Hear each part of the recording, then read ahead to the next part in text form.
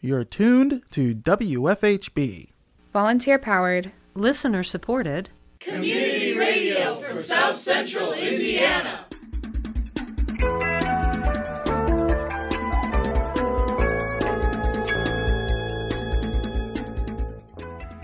Good afternoon. Reporting for WFHB, this is Lucy Kellison. And I'm Ruth Flegman. This is the WFHB local news for Tuesday, February 21st, 2023. Later in the program, we have Disabulletin, where we cover the top stories impacting the disability community across the country and around the world. More in today's feature report. Also coming up in the next half an hour, we have Lil Bub's Lil Show, a co-production between WFHB and Lil Bub's Big Fund. But first, your local headlines.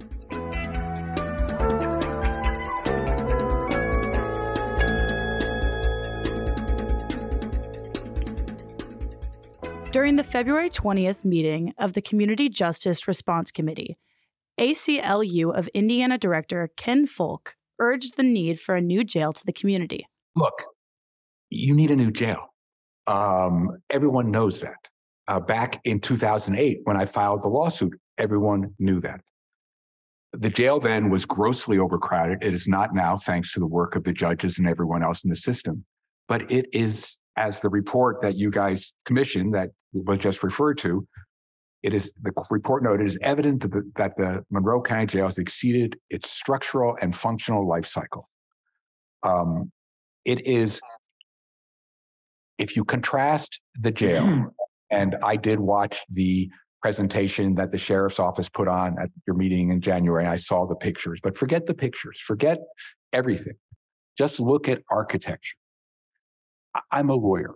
I've been involved, I was just writing them down, at least 10 cases involving county jails.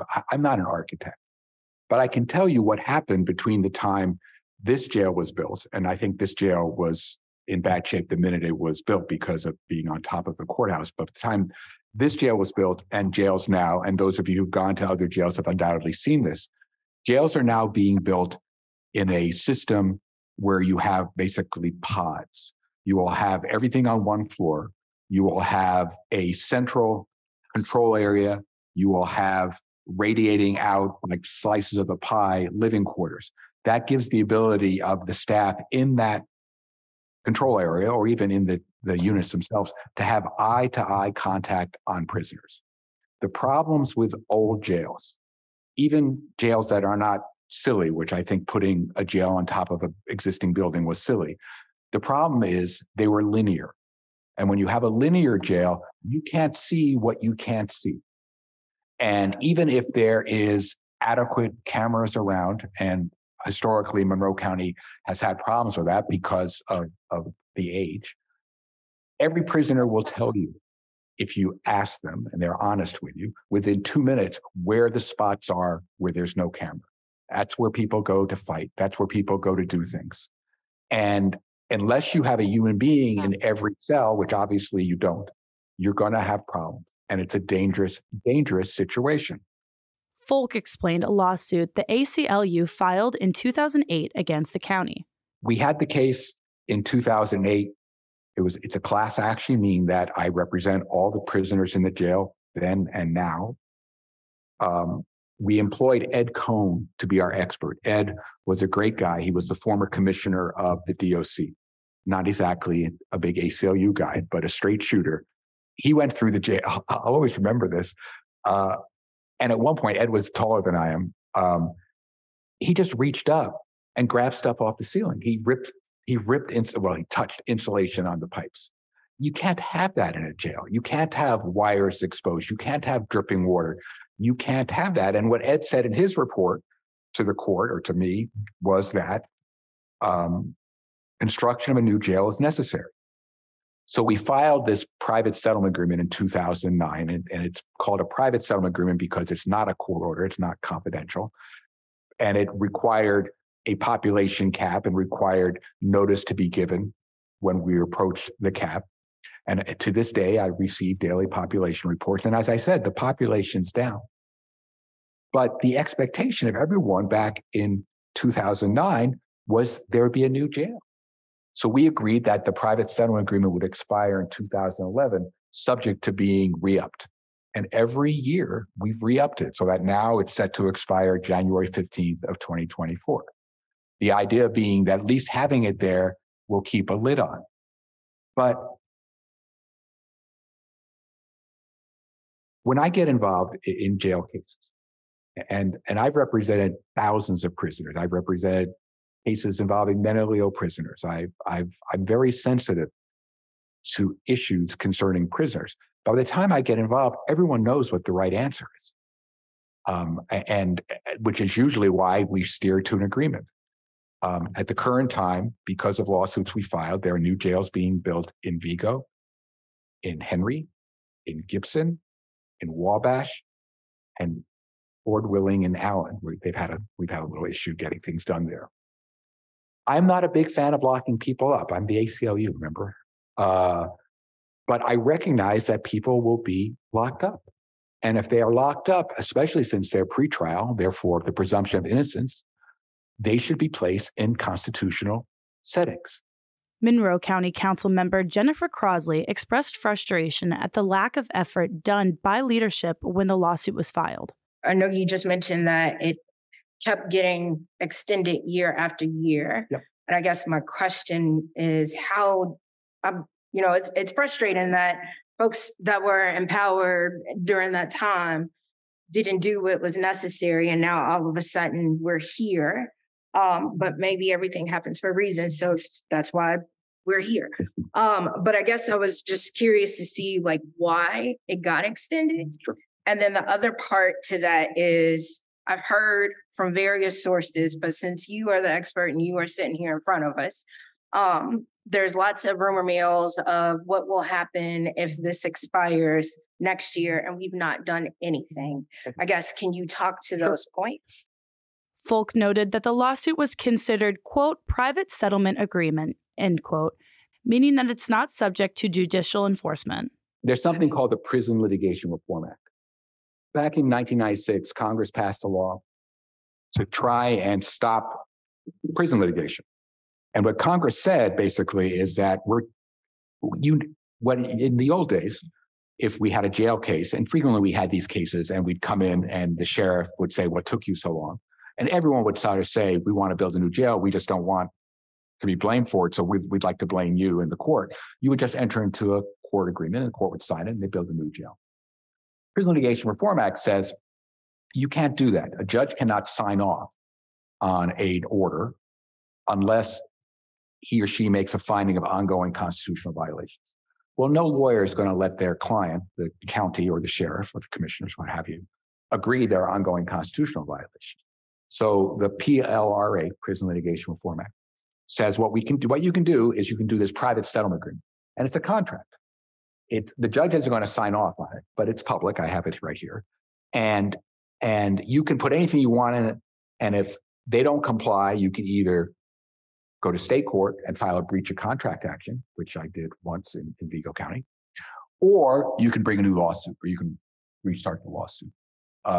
So we have this private settlement agreement. And what generally happens with private settlement agreements is that the defendants or the county view that as binding, as they should, and use that to keep the lid on while the new jail is being built. In only one of the counties that I ever sued did we have a private settlement agreement that did not result in a new jail. I think that was in Grant. All the other counties that I mentioned, there are others, resulted in new jails. If the private settlement agreement goes away, it goes away, and there's nothing left. What that means, of course, is at this point, I represent all the prisoners in the jail. They are not going to be able to file a new lawsuit because we have this private settlement agreement in place. If it goes away, nothing will stop another lawsuit from being filed for an injunction, an order to stop what's going on, an order as we have in Allen County, where we have a judge saying the conditions here are unconstitutional. It's a binding order, and you're gonna fix it. So that's the alternative. County Commissioner Lee Jones asked what the worst case scenario would be if a new lawsuit were to be filed. Folk responded. The worst that can happen is, as in Allen County, you are found to have an unconstitutional jail. You end up owing attorney's fees. Even though I work for free, the ACLU gets paid for my time. The attorney's fees are capped under the Prison Litigation Reform Act, so it's not as much as it could be, but you have to pay attorney's fees.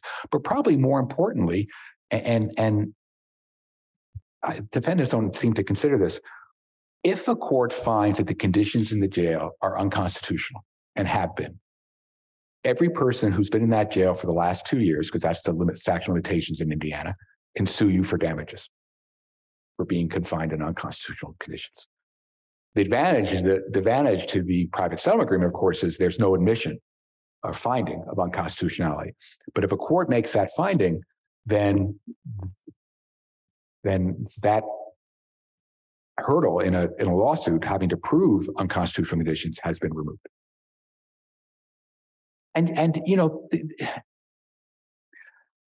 And as I said, from a human condition, something bad is going to happen in that jail. Because number one, frequently something bad happens in the best of jails, and this is not the best of jails. And this has no reflection on the sheriff, who obviously is pedaling as hard as he can, and his staff. But if you're dealing with an antiquated facility that has bad sightlines with unhappy people, something bad can happen. And you don't want that to happen. During public comment, Care Not Cages, Sydney Foreman, urged the committee to limit the current jail population. She also asked the committee to carefully consider where they choose to construct the new jail. I just wanted to let you all know we've been distributing a petition around, which now has just under 70 signatures and counting, which asks the committee and the county officials and the city officials to take all the available steps to decrease the existing jail population, as so to relieve the pressures on the current jail, and to further call upon the county to produce a full study of the cost of renovating the existing jail before proceeding with any new land purchase and construction plans. And I would just like to echo the importance that whatever you do, I think you all know where I stand about the ideas of a new jail. But whatever is built, whatever is done, I think the location is severely important, and it has to be located downtown. Building a giant facility, 25 acres, large, way out in the out in the county, is just a horrible idea. And if you could put yourself in those shoes and imagine what that would be like, to have to the shame of getting in a car and driving out to a campus where if you get on a public transportation and that's the stop that you pull, everybody knows why you're going there. Everybody knows that you're in trouble. Everybody knows that there's this stigma around it. But if you're taking the bus just to downtown, you can get off at any stop and find your way to wherever you need to go. And just remembering that everybody that goes there is a human, whether it's their job or because they have to go show up for an appointment or whatever it is. Just remembering that any one of us could end up there. And what would one of these places, but where would you want to go? Where would you want it to be? That's all. Thank you. Also during public comment, local resident Renee Miller advised the committee to listen to inmates when conducting the jail planning effort. We also haven't heard how we need to listen to the inmates. For years, they have not been believed. If we had listened to inmates, we probably wouldn't be in the position we're in now. It's obvious that there's been lots and lots of inmates trying to tell people that it's been inhumane, and nobody listened, nobody cared, and they were left sitting, sleeping in that environment, and it's unconscionable. Thank you. The CJRC will discuss more during their next meeting at 4:30 p.m. on March 6th. Now it's time for Disabilitin, where we cover the top stories impacting the disability community across the country and around the world, hosted by Abe Shapiro. We turn to Shapiro for more. Good evening, I'm Abe Shapiro, and this is a special edition of Disabilitin.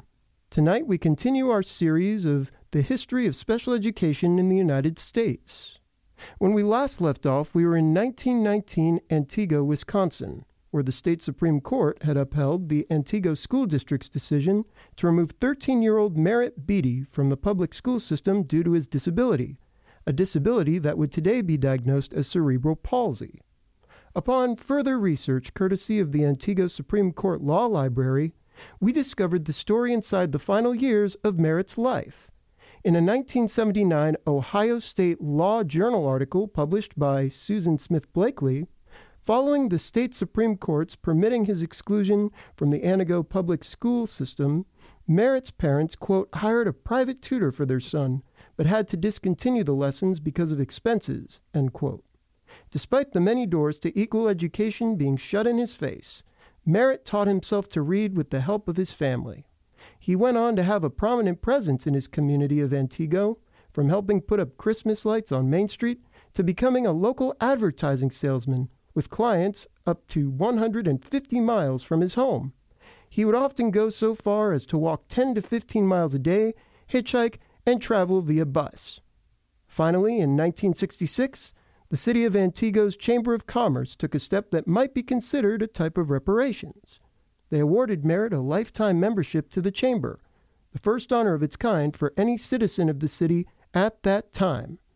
On May 13, 1989, Merritt Beatty died at the age of 84. This broadcast and the coverage are dedicated to his memory. We now turn ahead the clock once more, this time to 1930s Ohio. Incensed by the continued exclusion of their children from public schools, a group of local parents in Cuyahoga County, Ohio, established the Cuyahoga County Council for Disabled Children in 1933.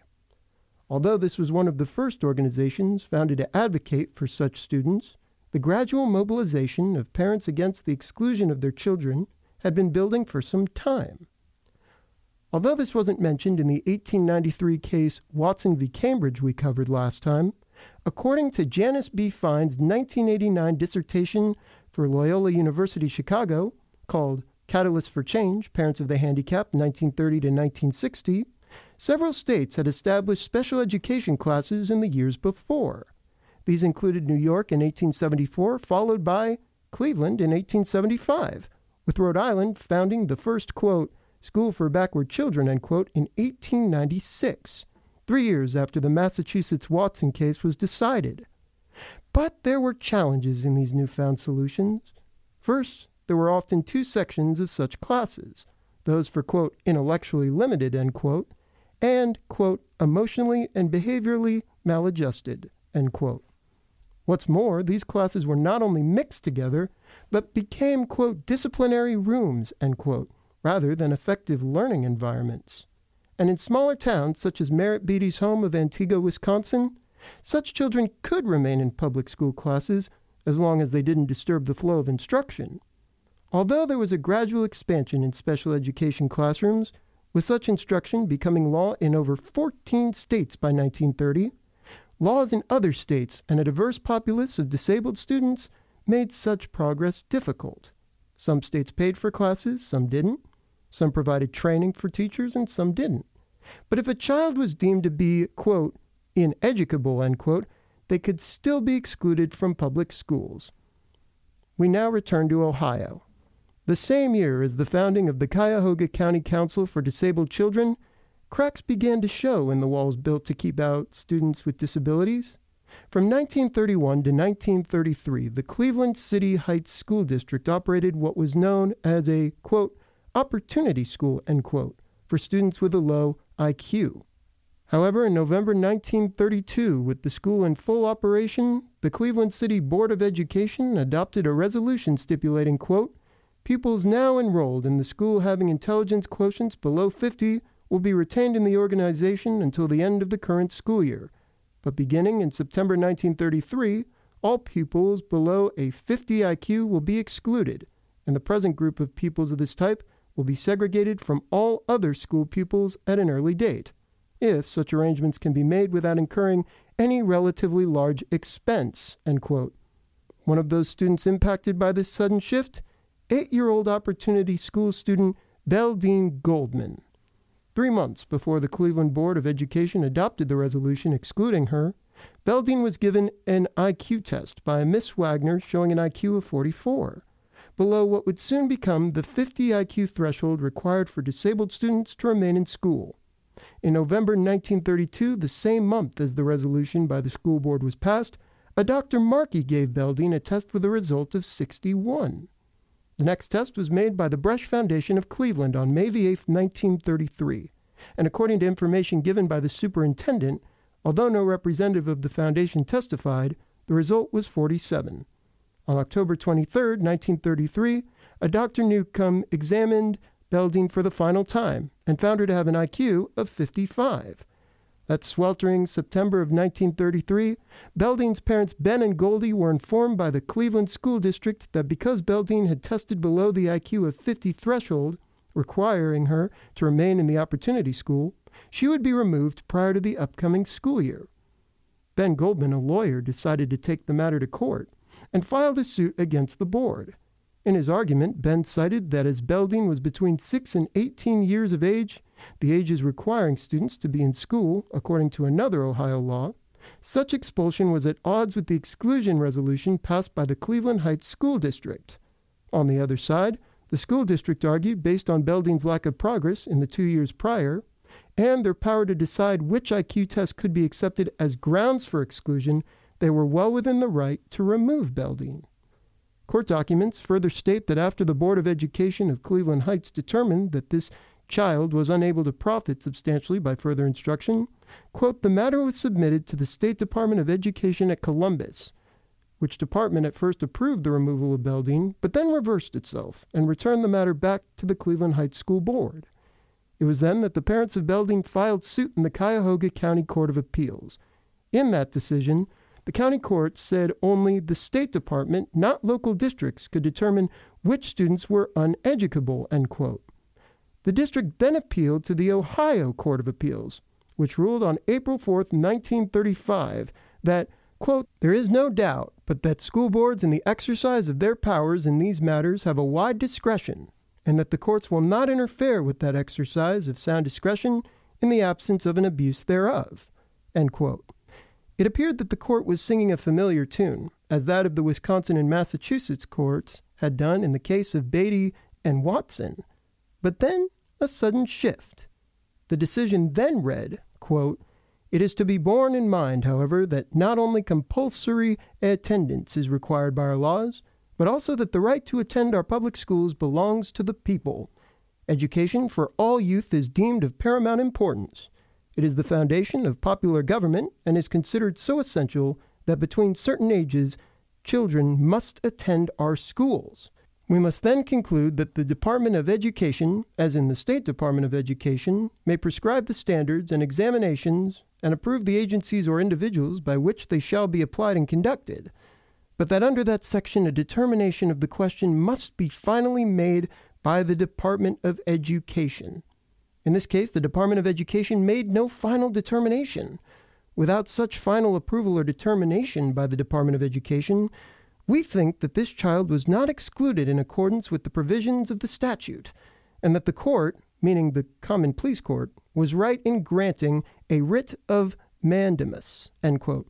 That's legalese for when a court orders an individual or a group of people to do something, and in this case, reinstating Belding Goldman. However, the court also said that, quote, as a matter of common sense, it is apparent that a moron of very low type, or an idiot or imbecile who is incapable of absorbing knowledge or making progress in the schools ought to be excluded, end quote. Therefore, while it would seem that the Goldman family won, since the state board did not have a rule banning disabled children below a certain IQ, exclusion is technically still in place. But we could consider this court case to still be a victory for special education. Although Disabilitin was unable to find what happened to Belding Goldman, according to Doing Disability Justice, a book on disability advocacy written by the late Ohio Court of Appeals Judge Larry A. Jones, quote, perhaps the Board of Education did adapt a rule. Otherwise, why would the parents of Belding Goldman have incorporated Cuyahoga Council for Disabled Children in 1935 and then have founded their own school, end quote. Next week, the trail of parental advocacy groups continues to expand, and groups of parents in states including Pennsylvania and Minnesota found organizations that would go on to change the face of special education forever. Abe Shapiro, WFHB News, Live and Learn.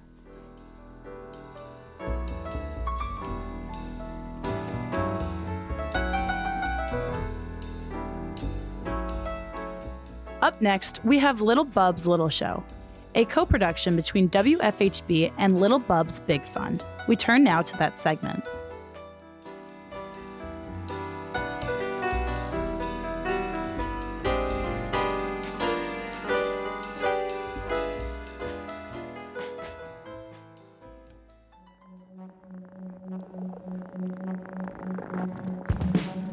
Welcome to Lil Bub's Lil Show, a weekly co-production from WFHB and Lil Bub's Big Fund. We highlight adoptable animals with special needs in South Central Indiana and spotlight topics to promote human-animal welfare. First, here's today's featured animal. Mia is a beautiful, sweet lady who is all about affection. She primarily has short, white fur with darker spots on her nose, chin, and tail. She loves to cuddle up and start her purr box on high. As soon as anyone stops by her kennel, she is up and seeking lots of pets. Mia is FELV positive and should either be the only cat or live with other FELV cats. If you're interested in adopting today's featured pet, you can learn more at our websites, goodjobbub.org and wfhb.org. You're listening to Lil Bub's Lil Show, a co-production of WFHB and Lil Bub's Big Fund. We now turn to this week's featured topic. FELV, or feline leukemia virus, is an infectious disease among cats. According to the Cornell Feline Health Center, FELV affects between 2 and 3% of all cats in the United States.